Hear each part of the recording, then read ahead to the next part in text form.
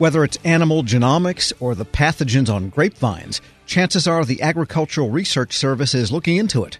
With a vast portfolio of projects, the ARS is among the premier research establishments in the federal government. Now its administrator has been inducted into the National Academy of Public Administration. Dr. Shavonda Jacobs-Young joins me now. It's good to have you on. Thank you for having me. Now, I don't want to make you choose which of your children is the prettiest, but there's a lot of research going on there. What comes to top of mind as some of the most important programs going on now at ARS? Well, I tell you, Tom, right now, as an industry in agriculture, we're working to meet the demand of a growing population.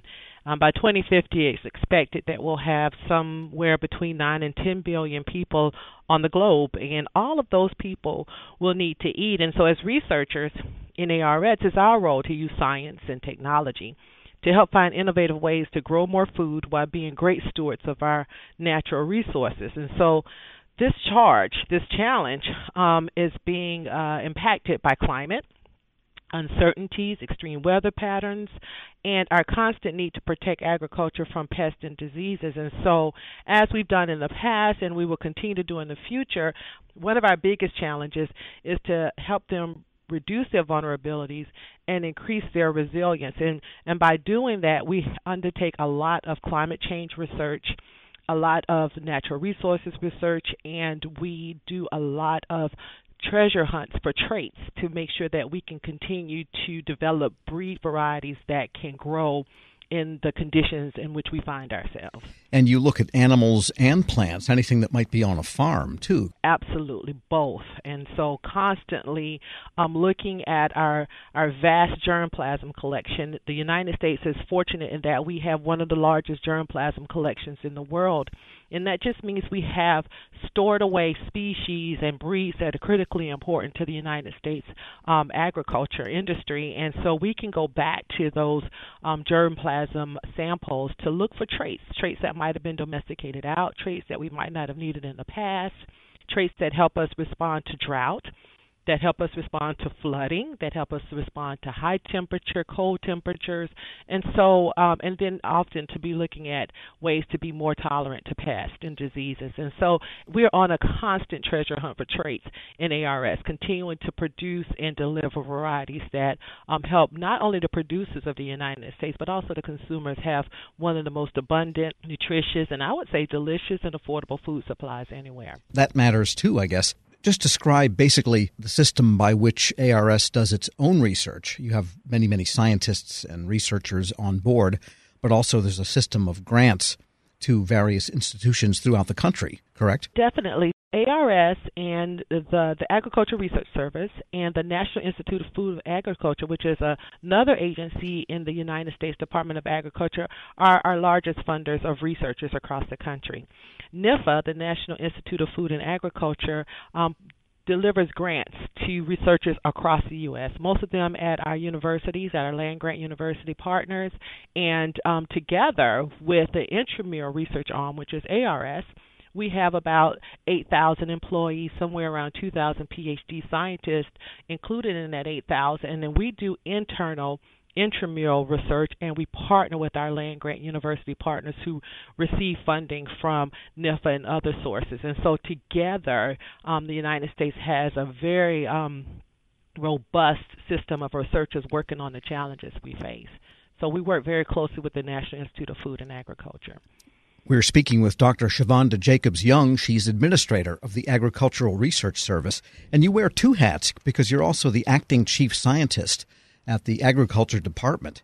And so how do you handle that particular double duty? And what does the chief scientist, what does that role do? So the Department of Agriculture is a science-based organization working to have science and evidence and data behind our decision-making. And so as a result of that, we have an office of the chief scientist. The role of the chief scientist in the department is to work with the entire department to coordinate, to collaborate, and ensure that we have a high level of scientific integrity working across the enterprise. And so part of this role also includes being the spokesperson for certain topics around science, and innovation, and certainly representing the department on many groups, most domestic and international, to really talk about science and where we are with science, and recognizing that, including working with our international partners, that some of our challenges are so big that we really do benefit from working together. And tell us about yourself. How did you come to this field? And I know you are a scientist and you are a PhD. Tell us a little bit about your own history. Yeah, so I have a PhD in an area called paper science and engineering. And don't worry if you don't know what that is. Most people don't. But I have a PhD in paper science and engineering from North Carolina State University. I started my career as a professor at the University of Washington in Seattle. I spent about 6 years there before joining the Department of Agriculture to become a federal scientist, and spent about six and a half years at the National Institute of Food and Agriculture before moving over to the Office of Science and Technology Policy in the White House for about 2 years. And then coming back to USDA and helping to stand up the Office of the Chief Scientist and serving as its first director, having the opportunity to work on very important topics like developing a scientific integrity policy for the department. There were some very exciting initiatives and opportunities during that time. And then I moved over to the National Institute of Food and Agriculture, where I served as its acting director for 1 year.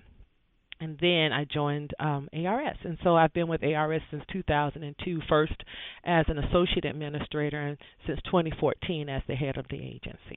Do you ever get to do a little science still? I mean, it sounds like you spend a lot of time on administration. Do you ever get into a lab and put on some goggles and take a look at something? So, Tom, I get to visit lots of labs, but I will tell you, maybe you can work with my scientists. They don't let me touch anything. Well, they tend to be fussy bunch, about the experiments that are ongoing. And and as a NAPA fellow, what do you plan to focus on?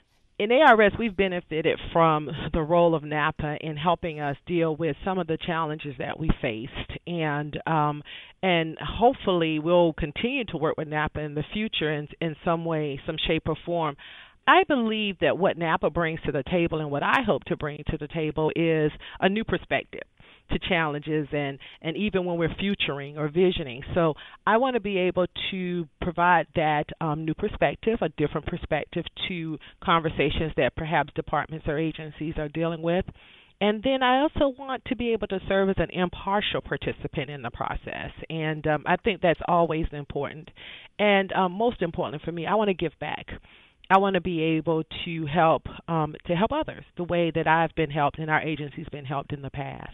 Sounds like a tall order, and I guess maybe in some ways you exemplify what is one of the federal government's greatest strengths, and that is research and being able to see the big picture and applying resources to where it really can help the most people. Absolutely. We take a systems approach to our research, and I find that with the background in engineering, I'm always looking at ways to improve processes and looking for efficiencies and streamlining and definitely cost savings. And so I'm looking forward to being able to give a little back to some of my colleagues around the federal government in terms of helping them be the best that they can be. Dr. Shavonda Jacobs-Young is administrator of the Agricultural Research Service and a new inductee into the National Academy of Public Administration. Thanks so much for joining me. Thank you for having me. We'll post this interview at federalnewsnetwork.com/Federal Drive. Hear the Federal Drive on your schedule. Subscribe at Apple Podcasts or Podcast One. This episode is brought to you by Zelle. Whenever you're sending money through an app or online, it's important to do it safely. Here are a few helpful tips. First, always make sure you know and trust the person you are sending money to. Second, confirm you have entered their contact details correctly. And finally, if you don't trust the person or your recipient is rushing you to send money right away, think twice before sending money through an app or online.